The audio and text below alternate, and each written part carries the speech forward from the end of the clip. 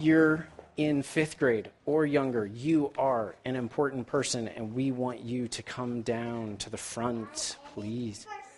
You're in 1st grade, so you're important. There's a lot of you today. That's awesome. How are you? There's your big brother. Good. I'm glad you're amazing. Have you guys started getting ready for Christmas? No? Too early. Too early? It's almost Thanksgiving.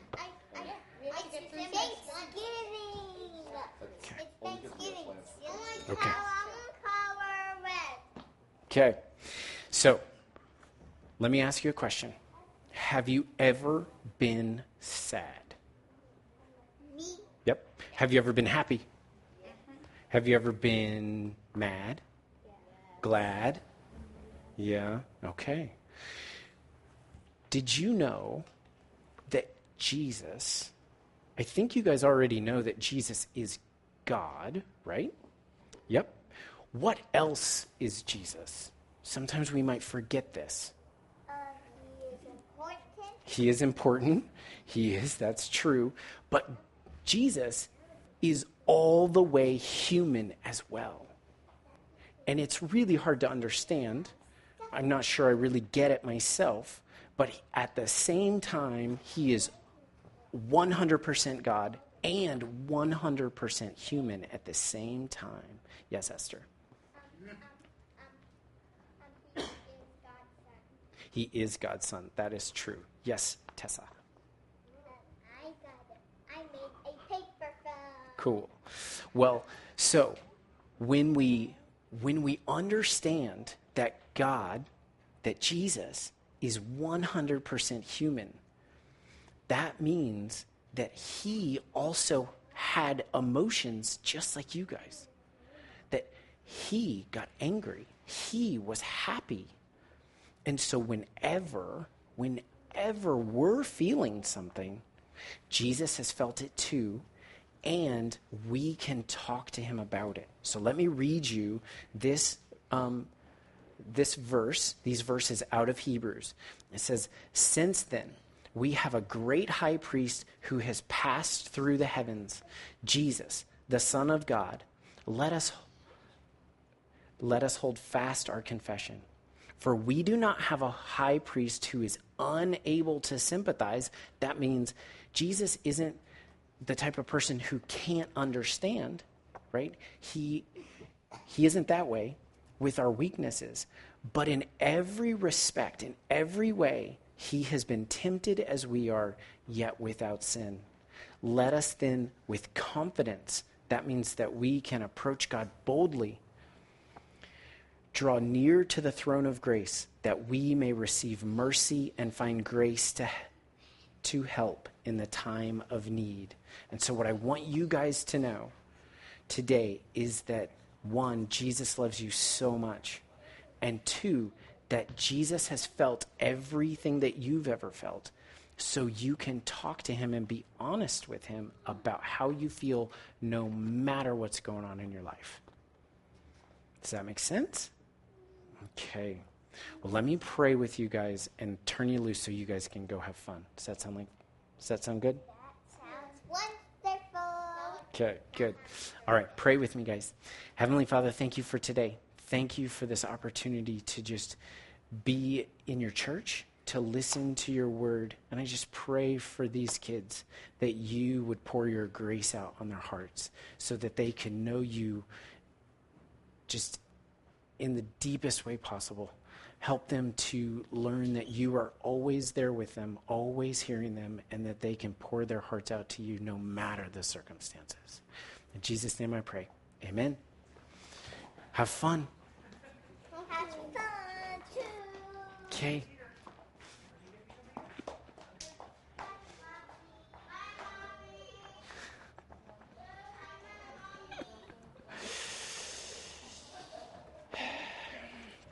How is it that we have the cutest kids? Yeah. Yeah, they don't look like you. No, right? Get the cutest kids. All right. Will y'all pray with me as we move into the Word of God? Heavenly Father, thank you for today. Thank you that your mercies are new every morning. You are completely faithful, even as we are faithless. Lord, we just pray that you would get all the distractions out of the way, that you would move towards us with your word that heals us and binds us up. Lord, we lift up your church, just here at Hope and here in the state of Texas, but all across the world. We just ask that you would be active and moving in your people, no matter where they are in the world today. We pray that your church would make you famous, that we would, no matter where we are, that we would take your love and your grace out into the world with us this week. Lord, we lift up our country. We live in difficult times, Lord, but we know that no circumstance is beyond you. And we just pray for unity. We pray for wisdom and discernment for all of our leaders, no matter where they are in our government. Lord, help us to pray consistently for those leaders, whether we agree with them or not. And help us to be just the model citizens that you want us to be. Lord, we lift up our military. What a dangerous time to be on the front lines. And Lord, we just lift them up and our first responders as we just ask that you would bring them home safe, especially those that are in harm's way. And Lord, we pray for their families. We pray that you would give them peace as they rely on you and trust in you to provide for them as they wait for their loved ones. Lord, we are a broken and fallen people in a broken and fallen world, and we just pray that that we would rely on you alone and that we would trust in you alone. Help us to understand your word this morning. In Jesus' name I pray. Amen. So we have been working in a series that we have called Ditched. It seemed appropriate after a year and a half of kind of feeling ditched by the world and the pandemic and all of that kind of stuff to look at different people in the Bible who may have felt that way. When I hear that word, I think about 8-year-old me chasing after my 11-year-old older brother and his friends, desperately wanting to play with the big kids and never being quick enough to catch them. And even if I did catch them, they'd go, "Okay, let's play hide and seek." You go hide. And then, hours later, when I hadn't been found because my hiding place was so awesome, it would dawn on me that maybe they weren't looking for me, So, ditched. Everybody has felt that way at some point, at some level. Today we are going to go to Jesus, and we're going to lean in to his fully human side. And this is a concept that I don't know that we can fully wrap our minds around, but Jesus is 100% God, 100% human. There's no confusion. But because he is 100% human, he can identify with us in all ways. And so that's why we're starting with the background of Hebrews 4:14 through 16. Since then, we have a great high priest who has passed through the heavens, Jesus, the Son of God. Let us hold fast our confession. For we do not have a high priest who is unable to sympathize. This is so awesome that Jesus understands. A high priest who is unable to sympathize with our weaknesses, but one who in every respect has been tempted as we are, yet without sin. Let us then with confidence draw near to the throne of grace, that we may receive mercy and find grace to help in time of need. And so we're going to look at Jesus in his most trying moment when he is nailed to the cross. So we're jumping to Matthew 27, and we'll pick up the story in verse 27. Then the soldiers of the governor took Jesus into the governor's headquarters, and they gathered the whole battalion before him. And they stripped him and put a scarlet robe on him. Scarlet is the color of royalty.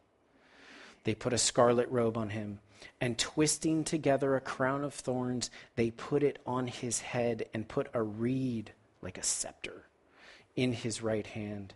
And kneeling before him, they mocked him, saying, "Hail, King of the Jews."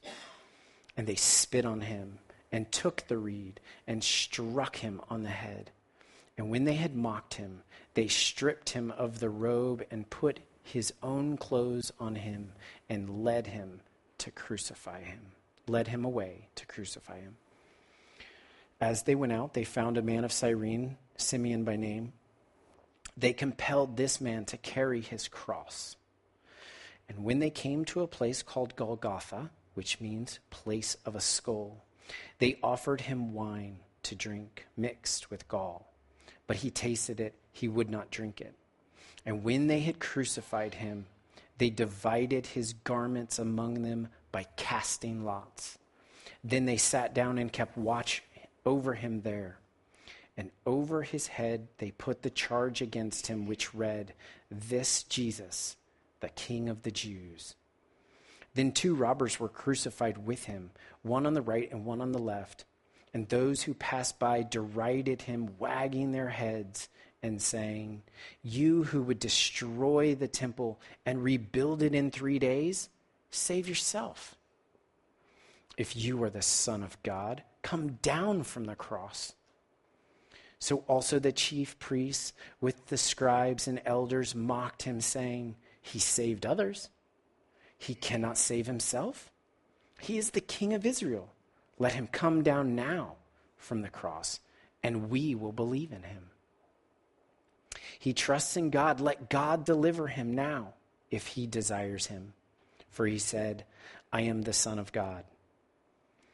And the robbers who were crucified with him also reviled him in the same way.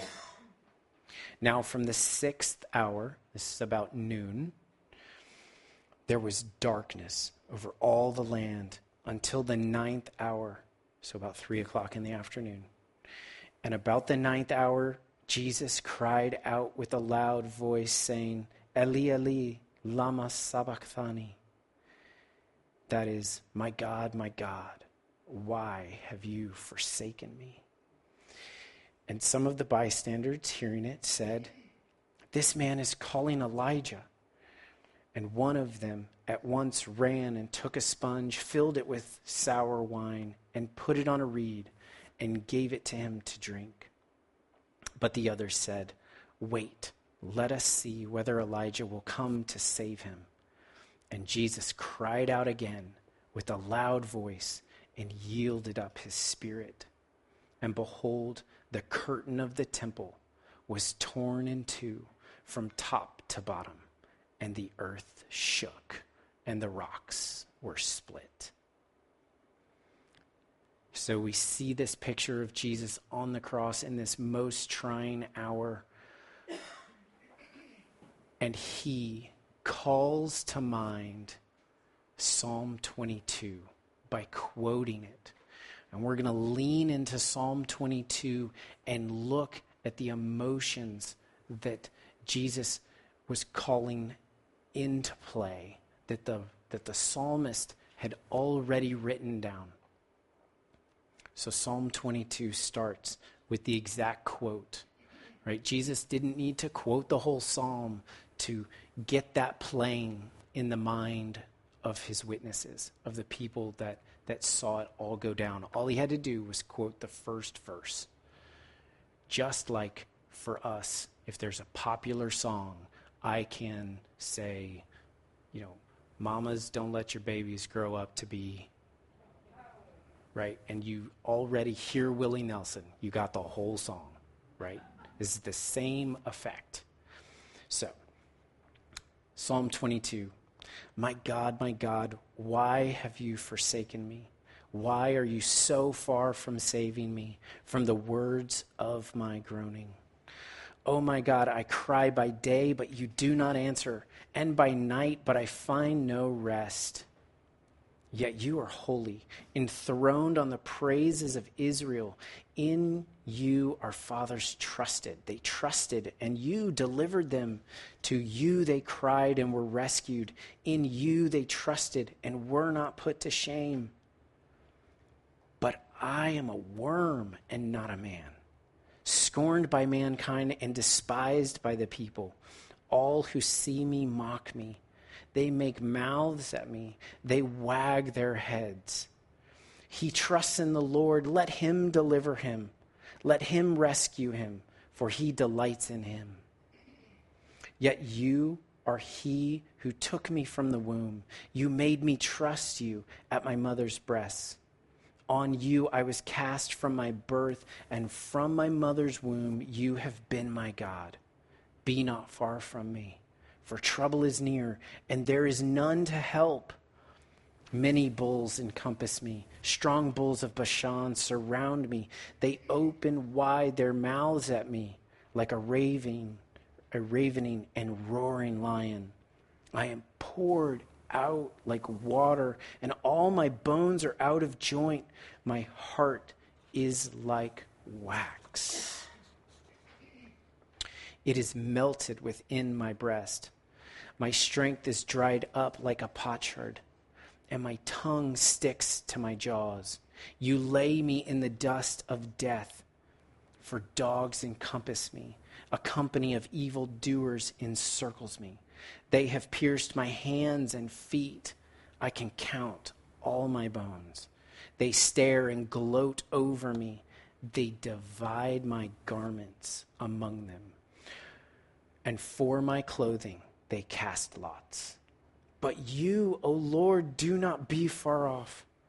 O you, my help, come quickly to my aid. Deliver my soul from the sword, my precious life from the power of the dog. Save me from the mouth of the lion. You have rescued me from the horns of the wild oxen. I will tell of your name to my brothers. In the midst of the congregation, I will praise you. You who fear the Lord, praise him. All the offspring of Jacob, glorify him. And stand in awe of him, all you offspring of Israel.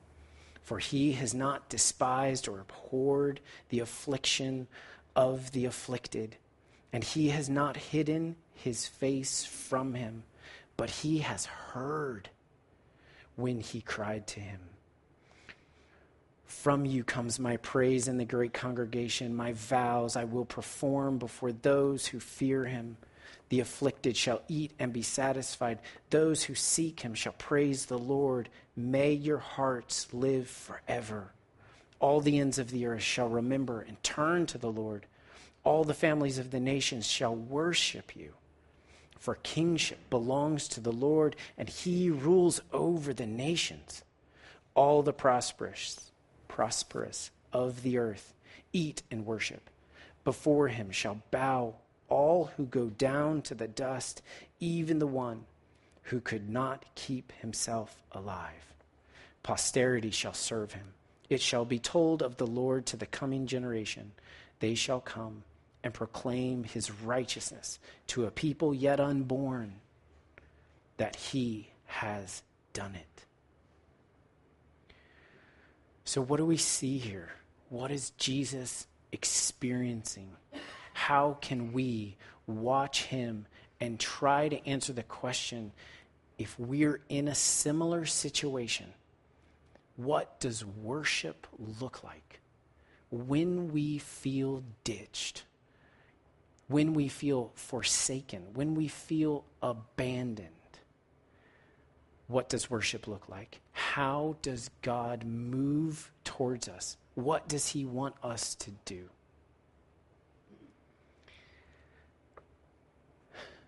So first, just simply cry out to God.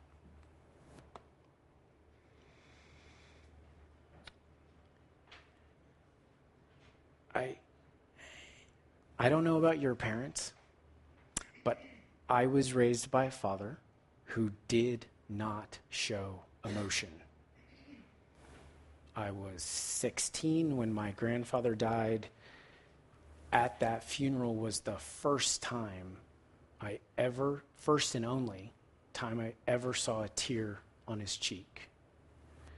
He was stoic, and he just did not express emotion or process emotion. So that's what I was modeled, right? I never saw him cry out to God. Let's not model that to our kids, right? Let's model crying out to God, and let's be honest about how you feel, right? We don't need to sugarcoat our feelings for God. He already knows how you feel. He understands how you feel probably better than you do. Especially those of you who need time to process your emotions. Right? There are probably several of y'all that in the moment you don't even know how you feel. This is a common personality trait. You're in an argument with someone, you don't even know what you feel. You need time to back up and process and then re-engage, because now you know how you feel in that moment. God knows this better than you do about yourself. But when we do discover how we feel, we need to be honest with God about it. Don't sugarcoat it. Just tell him how you feel, because God can handle it. Right? There is no emotion that you have that God can't handle. When you are angry with God or blown away by God, it doesn't matter if it's good or bad. Express that to him. He can handle it. In those moments, and I think some of y'all are going to be better at this than others, especially if you were taught well, that we need to take the time to explore how you actually feel.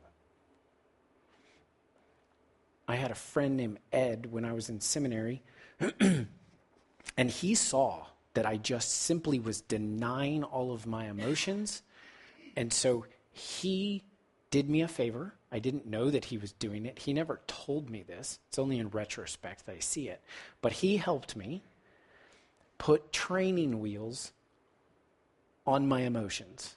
He had been through AA, and he was like, let's just start with mad, sad, and glad. Can you admit to one of those emotions at this time? And he just put the training wheels on, and it was one of those first baby steps for me. So we need to explore how we're feeling so that we can be honest with God and with the other people in our lives about how we actually feel. So when I read through Psalm 22, I went back through and I looked at what the psalmist is expressing and what it seems like Jesus is calling into that moment, how he would have felt. And then I just tried to take those emotions out of the psalm and rewrite them in my own words. And it seemed like the psalmist was saying that he felt left for good, far from God, exhausted, less than human, hated, derided, unsupported, at the edge of life, depleted, painfully unable to hold himself up, slowly dripping away, spent, dried up, lifeless. Right? If the psalmist took the time to unpack all of those emotions, we should take that model. It is a healthy thing for us to take the time to explore how we actually feel. And for those of you who are more kind of maybe in the intellectual side, let me help you by reminding you that God is an emotional being. God himself gave you those emotions.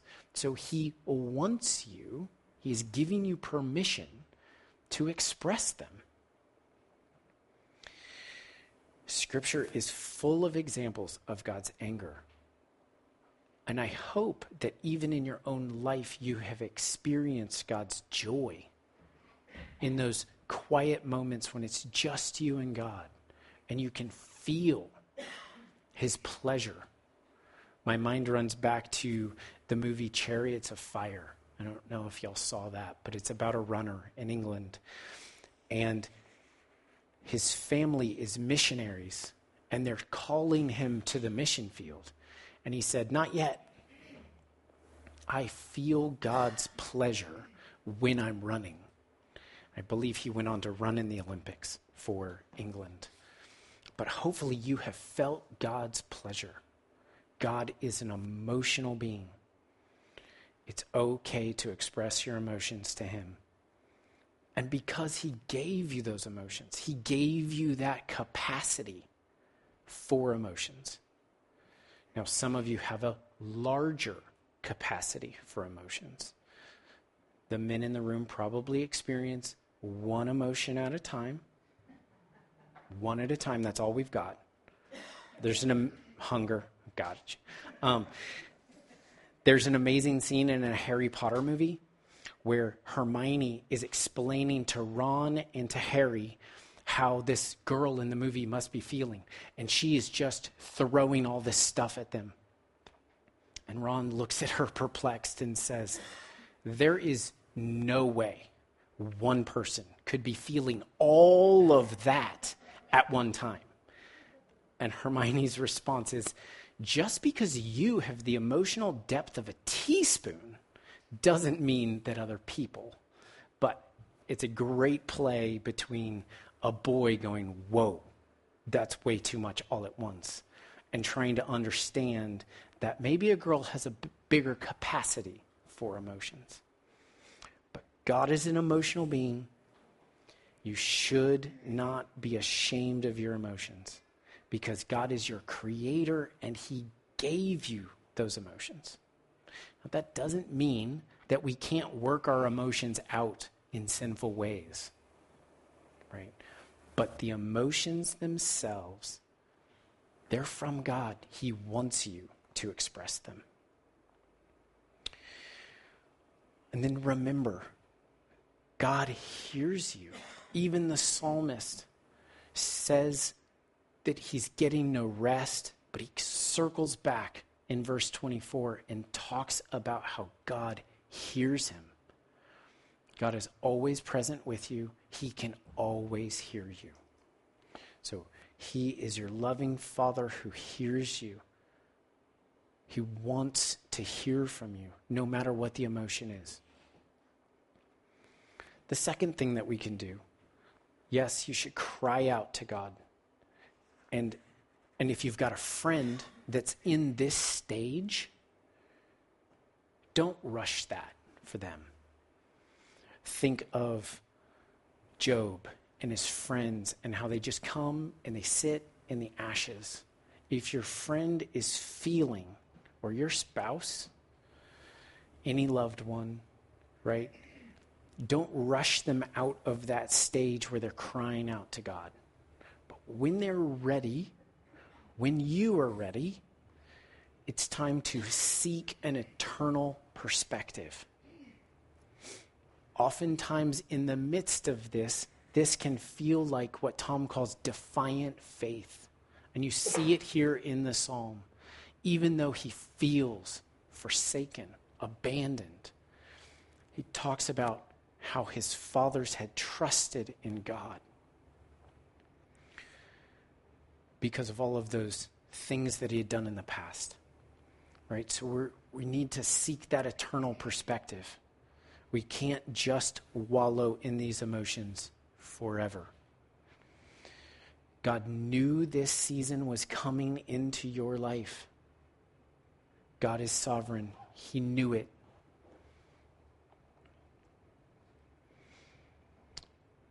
God has been preparing you for this season that he knew was coming. God has given and is giving you the strength to persevere through this season of your life. I'm not saying it's going to be easy. It's the opposite of that. But God will give you the strength to get through it. But remember that God's strength is often most on display in our weakness. Sometimes he has to get us to those places so that we can rely on him. And as you are seeking this eternal perspective, eventually when you're ready, and this is really important that you don't rush someone else, guilty, right? Guilty, this guy, rushing people to this next step, that you've got to take and analyze your feelings by the truth. Right? You can feel something, that's legit. It doesn't make it true. Thank God for that. Because my emotions, when I'm being honest, are like a roller coaster. That doesn't make it true just because I feel that way. The psalmist feels forsaken. Jesus felt forsaken. God never left him. He just felt that way. And we can do this because we can trust in the character of God, right? We want to cry out to God. We want to seek an eternal perspective. But we can do this because we can trust in the character of God. He has been faithful in the past. He is being faithful today. And he will be perfectly faithful in the future. May not feel that way in the moment, but it is true. It is true. And we know this because of his past faithfulness. We can see it in Scripture. We can see it in our own lives. You can think back to times when God was there for you, even though you couldn't see it in the moment. And I've said it before, it is so much easier to see this about God when it's in the rearview mirror. When we've gotten some time and some space and some distance, it's so much easier to see the hand of God in our lives. But we can trust in the character of God because of his past faithfulness. And I promise you that God will remind you of who he is and what he has done. The Holy Spirit working in your lives will call to remembrance the faithfulness of God the Father. And you will know that it's true because it lines up with Scripture, because we take it to the truth. And when we're moving through a season like this, we want to remember the final result of this sacrifice that Jesus did for us on the cross. Let's go back to Matthew 27:51, where it says, "And behold, the curtain of the temple was torn in two from top to bottom." So let me explain what this means. Since the time of Moses instructing the Israelites to build the tabernacle, this mobile tent for the worship of God, there were outer courts and there was an inner tent. And inside of this tent, in the very back, there was this immensely thick curtain that hung between the front part and what we would call the Holy of Holies. The Holy of Holies was where the Ark of the Covenant sat. And it's where God in his, the Bible calls the Shekinah glory, where his presence came and rested.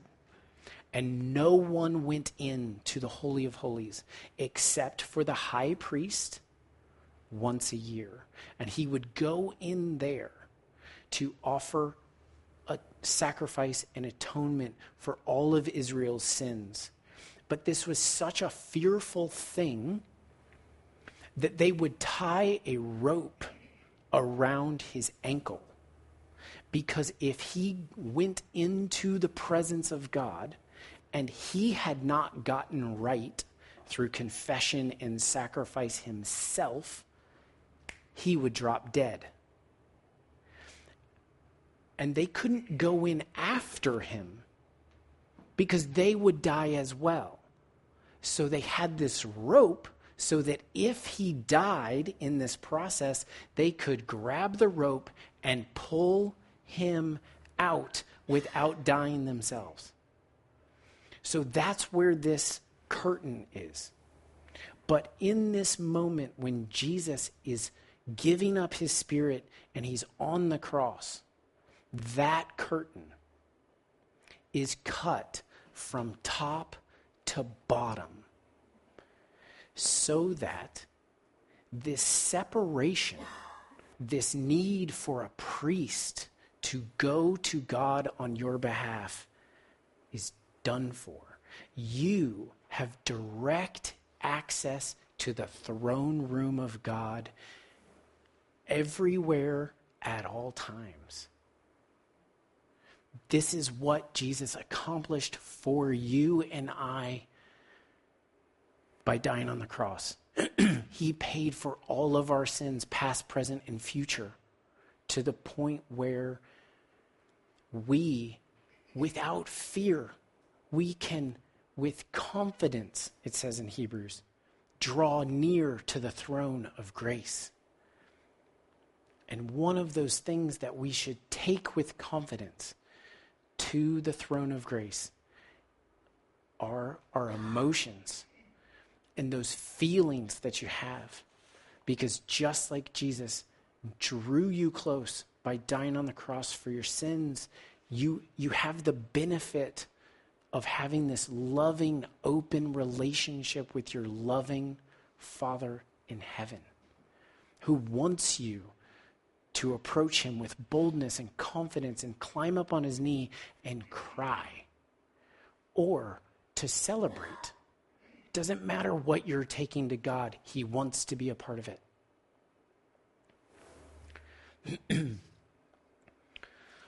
So when we're feeling ditched, we want to cry out to God. We want to seek an eternal perspective. And we can do this because we can trust in God's character. Will you pray with me? Heavenly Father, this is easy to say. It is so much harder to live out. And Lord, I pray that all of us would feel the freedom to climb up in your lap and express to you exactly what we're feeling, to the full depths of what we're feeling. That we can take our emotions and our circumstances and our pain to you unashamedly. We know that you know already, but you love it when we take it to you. God, you are our healer. You can heal our hearts. You can heal our bodies. Let us take ourselves to you and just rest in your grace and in your love. Help us this week as we deal with life in this broken and fallen world. Help us to model this to those around us, whether that's in our families or at work or in public. Let us be careful about how we do it, but let's show people your love by being bold to take our lives before you and ask for your help. And let us trust in you and your character as we do that. Thank you for sending your Son on the cross. Thank you for teaching us about it. Thank you for giving us direct access to your throne room. In Jesus' name I pray. Amen.